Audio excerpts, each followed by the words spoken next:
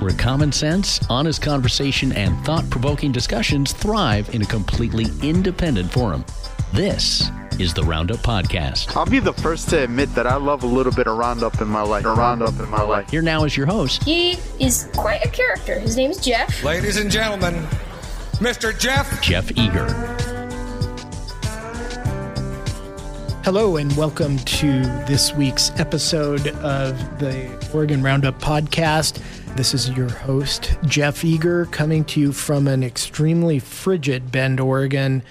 I'm recording around 12:30 p.m. on Thursday, December 22nd, 3 days before Christmas. When I got up this morning, it was 4 degrees. Driving here to the studio just now, it was 6 degrees. It's cold. It's that kind of cold when you inhale, your lungs feel like they're freezing inside, which is kind of an unusual feeling. I've always tried to figure out what the temperature threshold is for that feeling. The feeling as though whatever those air sacs are called in your lungs are actually freezing. I would guess it's around 15 degrees. Anything below 15 degrees, maybe you get that feeling on inhale. And that's something that we who live in the Mountain West get to enjoy. Wonder if people in Florida, Southern California, other warm climates never get to experience the feeling of the inside of their lungs freezing upon inhale. That's just a digression. I hope you are doing well. It's nearly Christmas. You are probably listening to this Friday, 2 days before Christmas, or potentially over Christmas weekend. And I hope that you and your family are safe and together and enjoying the holiday. Hope you get everything you asked for Christmas. I think most folks who listen to this know we have an 8 and a 6-year-old, and they are both boys, ecstatic about Christmas, as boys that age, and girls too, tend to be very excited about what Santa may or may not be bringing them. They have increasing anxiety over the question of whether they are on the nice or the naughty list, which we are using with maximum leverage as the day approaches to remind them that Santa Claus is still maintaining those lists and that they are still open to change up until the last minute. So as parents, as many of you know, we use whatever leverage is available to us at the time, and Christmas offers a certain degree of that leverage. A few things to talk about today on the more substantive note. I wanted to talk a little bit about that Ted Wheeler piece that I sent out this morning. I wanted to talk about the fact that Oregon lost population between July of 21 and July of 22, and news that came out just this morning from the Census Bureau, and some other interesting tidbits from that report from Census. And then wanted to talk a little bit about some news out of the Oregon Secretary of State and the Elections Division, and a likely separate but possibly connected series of developments regarding a contribution to the Oregon Democrat Party from someone who is formerly worked with Sam Bankman-Fried, who was the CEO of FTX, which does something with regard to, or did something with regard to cryptocurrency, which I do not understand. But as you've maybe heard, Bankman-Fried was arrested. He got out this morning on bail. He and his company and various associates are being charged by the feds with fraud because apparently they took some money from investors and didn't use it in the way they were supposed to. A little bit more on that here coming up. But first, let's talk about this census report. This, per the Wall Street Journal, America's population grew 0.4% this year. Census Bureau figures released Thursday show continuing historically slow growth that has added pressure to a tight labor market. The slight uptick in the third year of the pandemic was still greater than the unprecedented low rate of 0.1% recorded in 2021. The U.S. added 1.3 million people in the year that ended July 1, so July 1 of 2022, for a total population of 333.3 million people. That includes 245,000 more births than deaths, a surplus that has long supplied much of the nation's growth. The other component, which measures people moving in and out of the country, grew by 1 million. and population growth nationally has been slowed by the pandemic. So nationally, what's happened is that the pandemic in part, but there are other factors too, I think, population growth has ground to a near halt in recent years. And that's in part because people have died from COVID, in part because people have died from other things. I saw some statistics the other day about how what they call excess deaths, the number of deaths that exceed what we would expect to occur in a given period of time, remain high in 2022. A lot of that's attributed to the pandemic still, although I wonder, and this is really speculation on my part, whether that's actually the case. Certainly some people still have COVID, some people are still dying from COVID, but it seems unusual to me that we would still have a lingering effect demographically in terms of excess deaths this long after most of the pandemic has kind of gone away. It's possible. Again, I'm no expert about that. Relatedly, I saw a statistic this morning that Americans' life expectancy continues to fall. And now it is lower than it's been since any time since 2006. So that is to say that this long march we've had, at least through the late 20th century into the early part of the 21st century, where Americans that are born now can expect to live longer than Americans who were born a while back, that has changed and that has reversed. Certainly for someone who is born today, they're unlikely to die from COVID, but they're much more likely, based on more recent experience that we've had, to die from drug overdose and other things that are killing people early. And my understanding is that drug overdose is really one of those leading causes of increased death rates, life expectancy, because it kills people young to a large degree. Certainly a lot going on demographically with the United States. Also of interest are the state numbers. 18 states lost population, led by New York, which lost 0.9%. Illinois lost 0.8%. And Louisiana at negative 0.8%. California, the nation's most populous state, saw a decline of 0.3%. California had not lost population until the pandemic.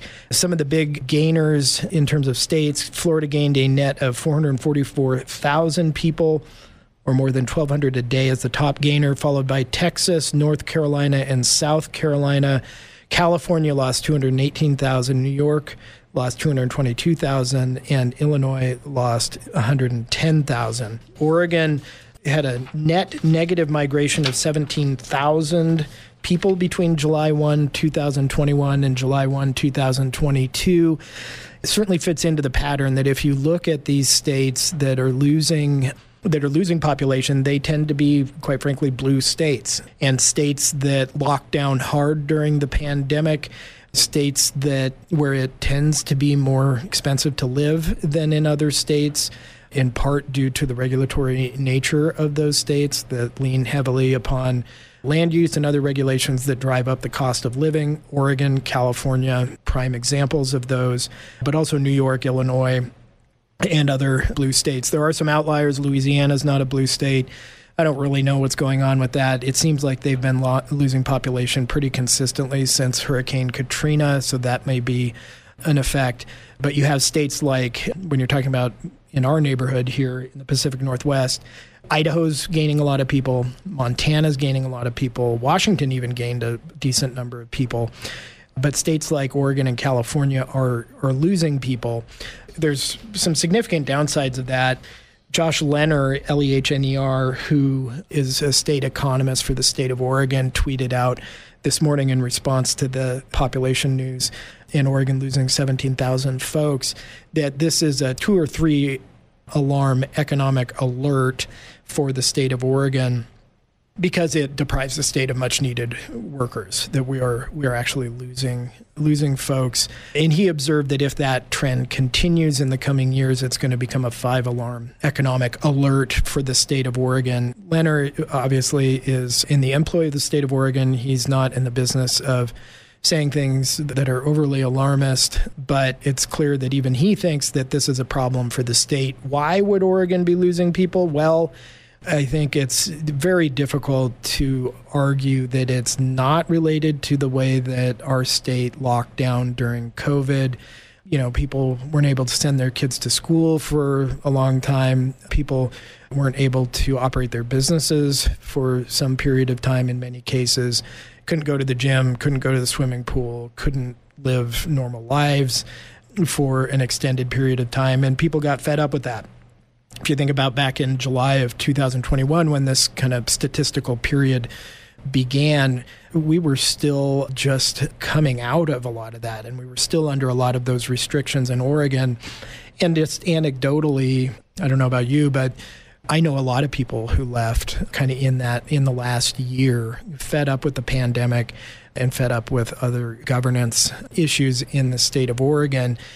Another factor that has to be coming into play here is the fact that it's so stinking expensive to live in Oregon now. Like we've kind of, our economy, especially in places like Bend, but also Portland suburbs, Hood River, Ashland, and a few other pockets around the state, has been driven by the fact that, these are relatively nice places to live for the most part. They're cheaper than real estate markets in California, in the big cities, and Seattle, and other markets where people were bailing out to come here. And I've always wondered kind of what happens when our real estate market becomes as expensive or close to as expensive as our feeder markets. And maybe we've gotten there now during the pandemic, as people were bailing out of these bigger cities that were even more locked down than we were, coming to places like Bend. Our real estate market just went absolutely crazy. I saw a statistic recently that the median home price in Bend is now over $700,000, and there's just not jobs to support that here. And so it's a lot of people cashing out from other markets, predominantly in California and Washington, to come here. But at some point that there's going to be an equilibrium reached, and maybe we've reached that equilibrium where you can't afford more house when you come to some parts of Oregon once you sell in other parts of the country. And people are looking elsewhere now, and that's drawing people to places like Idaho and Montana, some parts of which are less expensive than parts of Oregon, certainly Florida or Texas. If you've ever watched real estate shows on HGTV or somewhere else, or if you've, looked casually at real estate markets in other parts of the country, you realize very quickly that we pay a significant premium here in Oregon, especially relative to the wages that people make. There's a lot of factors, I think, that have contributed to this. It's going to have all kinds of impacts. The fact that Oregon is losing population now could have all kinds of impacts, not just economically, as we discussed, but also politically. I mean, Oregon just got and barely got a 6th House district in the most recent redistricting. It wouldn't take much if our population decline continues for us to lose that again when there's another redistricting in 2030. And for seats that states like Oregon, if it continues to lose population, going to states like Florida, states like Idaho, states like Montana that are growing quickly still. And so Oregon, it's been a while, I guess since the Great Recession, since we were really draining population, and there's all kinds of ramifications of that economically and politically. And certainly that's something to keep an eye on. Again, it's, probably speaking to the choir here for the most part, but it's another argument for reversing policy trends that we've seen in Oregon. Those policy trends being to enlarge government at the expense of people, driving up the cost of living, regulating the ever-living bejesus out of people and small businesses. That kind of regulatory environment was highlighted during the pandemic when we had such strict lockdowns here in Oregon, but it also impacts every aspect of our economy. We can't keep raising taxes to make it even more expensive for people to live here. That's, I'm sure, exactly what the legislature is going to look at doing because of the budget stuff that we're going to be dealing with here in the next year, as we've talked about before. So it's a call to action to get the livability and the homelessness and the crime under control, which is something that is, if you read my piece on Ted Wheeler this morning, the mayor of Portland, he's got some good stuff going up there. I think he's seen the need to change the way that city's been governed. And we're going to need more of that kind of approach to make sure that Oregon is a place that people want to and can afford to live long term, or we're going to continue to lose population. There is definitely a nexus in my mind between public policy in the state of Oregon and whether people want to live here or not. We're certainly experimenting with the outer edges of whether, this kind of progressive policy trend that we're on, how much will people put up with? How much can they afford to put up with? Are they willing to endure kind of the rampant homelessness that we have in a lot of our cities in exchange for the knowledge that, people are in Oregon, as much as any other state in the union, allowed to sleep on the streets of cities if that's what they want to do. So a lot of policy implications for that. We'll see if that changes. I'm not hopeful in the near term. Tina Kotek almost certainly will continue to pursue the progressive policies that she's helped to implement while she was Speaker of the House. Next up, the Oregon Secretary of State Elections Division. So this is kind of mushing together two things that may or may not be connected, but I'm going to do that anyway.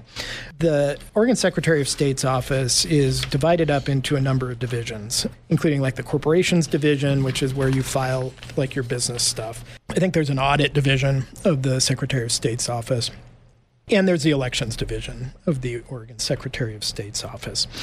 The Election Division of the Oregon State Secretary of State's office does what you might imagine from its name. It manages the elections in the state of Oregon. It certifies elections at the state level.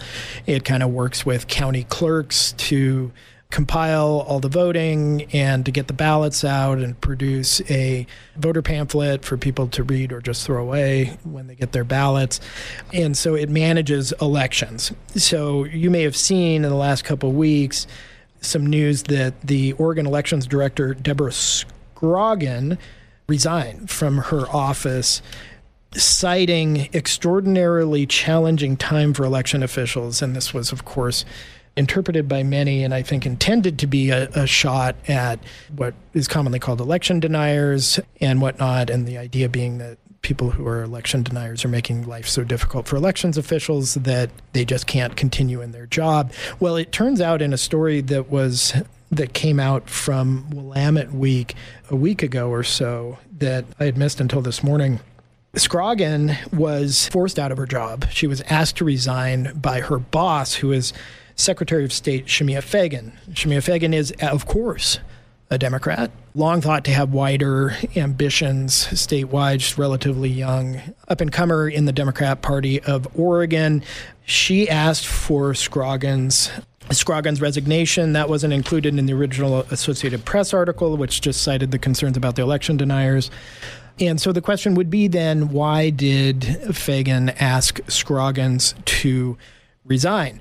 Officially, Fagan's office says that Fagan wants to ensure that the Elections Division is a customer service-oriented agency and that Scroggins pushed back against that desire at every opportunity. No, I don't think that's probably what really happened here.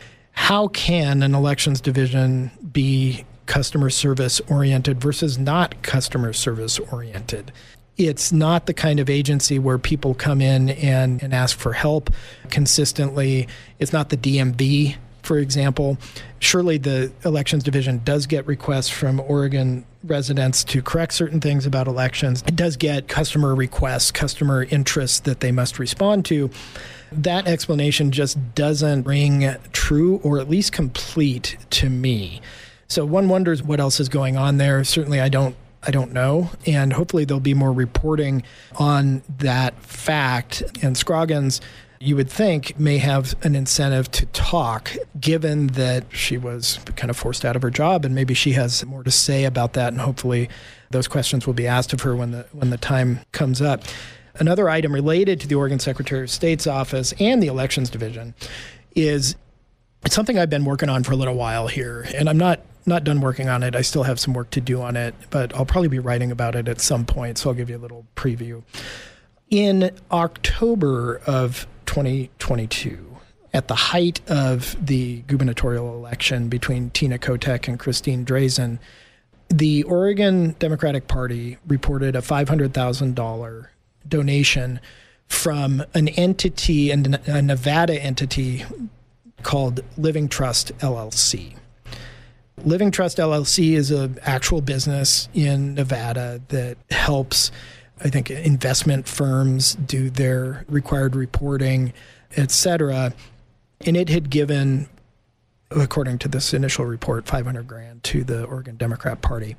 The Oregon Democrat Party turned around and used that money in part, at least, to help Tina Kotek. They sent out some mailers going after Christine Drazen in the final days of the campaign.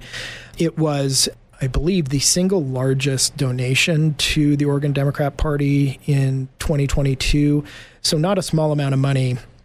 And it turned out that the donation didn't really come from Living Trust LLC. The donation came, as we later found out, from an individual named Nishad Singh, S-I-N-G-H, who was the vice president of a company called FTX. FTX is a company that the CEO of which is this Bankman-Fried character I talked about in the opening. And Bankman-Fried, as I mentioned, he was arrested recently, just released on bail. And he and his associates, including Singh, are under investigation for fraud, for taking investors' money and doing things inappropriate with it. One of the things they did, both in Bankman-Fried's own name and in the name of his company and in the name of associates like Singh, was give a whole lot of money to political candidates and committees trying to elect political candidates, including this $500,000 to the Democrat Party of Oregon. The donations overall were overwhelmingly to Democrats. There was some given to Republicans, but kind of at least a 9-1 margin in favor of Democrats. And certainly here in Oregon, that's where the money went. The Oregonian got wind of the fact that there was some issue with original Living Trust report from Democrat Party of Oregon, so they started calling, asking for comment. Democrat Party of Oregon, toward the beginning of November, amended their filing to show that the donation was really from Singh, not from Living Trust. From there, the Oregon State Elections Division begins an investigation into whether there was criminal fraud that was committed by Singh or Living Trust or the Democrat Party of Oregon in misreporting the initial contribution as coming from a party that it didn't really come from. Not surprisingly, Shemia Fagan's Secretary of State's office has not prioritized investigating this matter. It's been over a month now, has still been no criminal referral or other action taken by the Elections Division. And the Fagan's office is saying things like, well, Fagan, even though she's been supported heavily by the Democrat Party of Oregon, has no conflict of interest here, or she might have a conflict, but she's farmed this out to someone who works in the Elections Division, who's a non-political player. And that coincides, of course, and may have nothing to do with the fact that Fagan just forced out the director of the Elections Division. But it just goes to show you that there's no such thing as an apolitical person or department within the Secretary of State's office. So what we have right now is we have a Democrat, a partisan Democrat, running the Secretary of State's office that is supposedly investigating whether the Democrat Party of Oregon did anything wrong intentionally wrong, when it misreported a $500,000 donation that was used in part to help elect Tina Kotek in 2022. And during that time that the investigation is allegedly occurring, Fagan forces out the Elections Division director. Maybe completely unrelated, maybe not, but I think there's more to this story. There's certainly more to the story of this contribution from Singh and the misreporting of it, especially because there was a related issue. And if you really want to get into some weird stuff, read about the donations from Living Trust, allegedly from Living Trust, and eventually from Singh, to this super PAC that was trying to elect this guy named Carrick Flynn, who was a young guy running in Oregon's new 6th congressional district in 2022. Singh and FTX and people related to FTX, which is, again, this cryptocurrency fraud operation, gave this super PAC something like $10 million, more than $10 million, to help elect this Carrick Flynn guy that no one really had ever heard of in Oregon politics before he started to run for Congress in the 6th District. The reason why they did that, you get into this thing called, Flynn is something of an academic of sorts who does work in kind of pandemic preparedness, and this theory along efficient altruism, I think is what they call it, where there's these folks who think that, rich people ought to give money in such a way that helps to, in an efficient way that helps to do certain things to improve human existence. And one of those things is pandemic preparedness. Flynn has written about pandemic preparedness going forward, and Bankman-Fried has supported things like that. And it appears that mutual interest in future pandemic preparedness led Bankman-Fried and his buddies to contribute over $10 million to the super PAC to try to get Flynn elected. Flynn loses in the primary, but before he loses in the primary, all the other Democrats who were in that primary held a press conference and said, well, hold on, why are these guys trying to buy this election, including why does this Bankman-Fried guy, why is he trying to buy this election? And at the time, Bankman-Fried wasn't under investigation for fraud that we know of, and he was just kind of thought as an odd cryptocurrency guy, not a potential felon. At the time, there was one or more of the large donations to the super PAC was misreported as a donation by Living Trust LLC when it was in fact from one of these individuals who worked with FTX. So you had the same fact pattern there where there was a misreporting by this super PAC from the Flynn campaign itself saying that this donation was from Living Trust LLC. That disclosure was later amended to show that it was in fact from an individual associated with FTX. That had all happened well before. This was in the primary in spring of 22. That had happened well before this issue came up with the Democrat Party of Oregon reporting that it had received $500,000 from this same thing, Living Trust LLC, and then was later forced to change its reporting. There's a lot more to this story, and like I said, I'm working on trying to learn some more about it. I think I will be writing about it, but I wanted to talk about it a little bit in the context of this news coming out of the Secretary of State Elections Division and kind of the timing of these things happening in the way that they were. In any event, hopefully whoever Fagan chooses to be the next Elections Division director is able to persevere through the very difficult times we have for people to count votes, even though the 2022 election in Oregon and really pretty much everywhere else other than potentially Arizona, the midterms went off without a hitch. So it's not clear to me why that's such a stressful thing for Elections Division directors to go through. So keep an eye on both of those stories. I will have more on it, trying to do some investigation, I guess, is what I'm doing, because I think there's something there. Maybe there is, maybe there isn't, but you'll hear more from me on that. That's all I've got for today. Hope you all have a great Christmas. I am planning to record another episode between Christmas and New Year's, so you can look forward to or dread that. Really enjoyed doing the interview with Lori Chavez DeReamer last week. I'm planning and hoping to do more interviews in the future. Hope you enjoyed it as well. Probably, at least for now, we'll continue to mix in the just Jeff Eager prattling on endlessly episodes with interview episodes. As always, if you have comments or thoughts, leave them in the comments section. Go ahead and subscribe to this puppy on Apple Podcasts, Google Podcasts, Spotify, etc. Leave reviews there. Give the podcast as many stars as you think it warrants, plus some. You can always email me with your own thoughts at Jeff, Jeff, at eagerlawpc.com, and that's EAGERLAWPC.com. Would love to hear from you. Thank you to Stacy Hoblitzel, who does an excellent job producing and editing this podcast and makes it sound much better than it did when I was doing this in front of my computer in my office. Have a great Christmas. We'll talk to you next week. Thanks for listening to the Roundup Podcast. To share your thoughts with Jeff, you can email him at jeff@OregonRoundup.com. You can also subscribe to his newsletter at OregonRoundup.substack.com.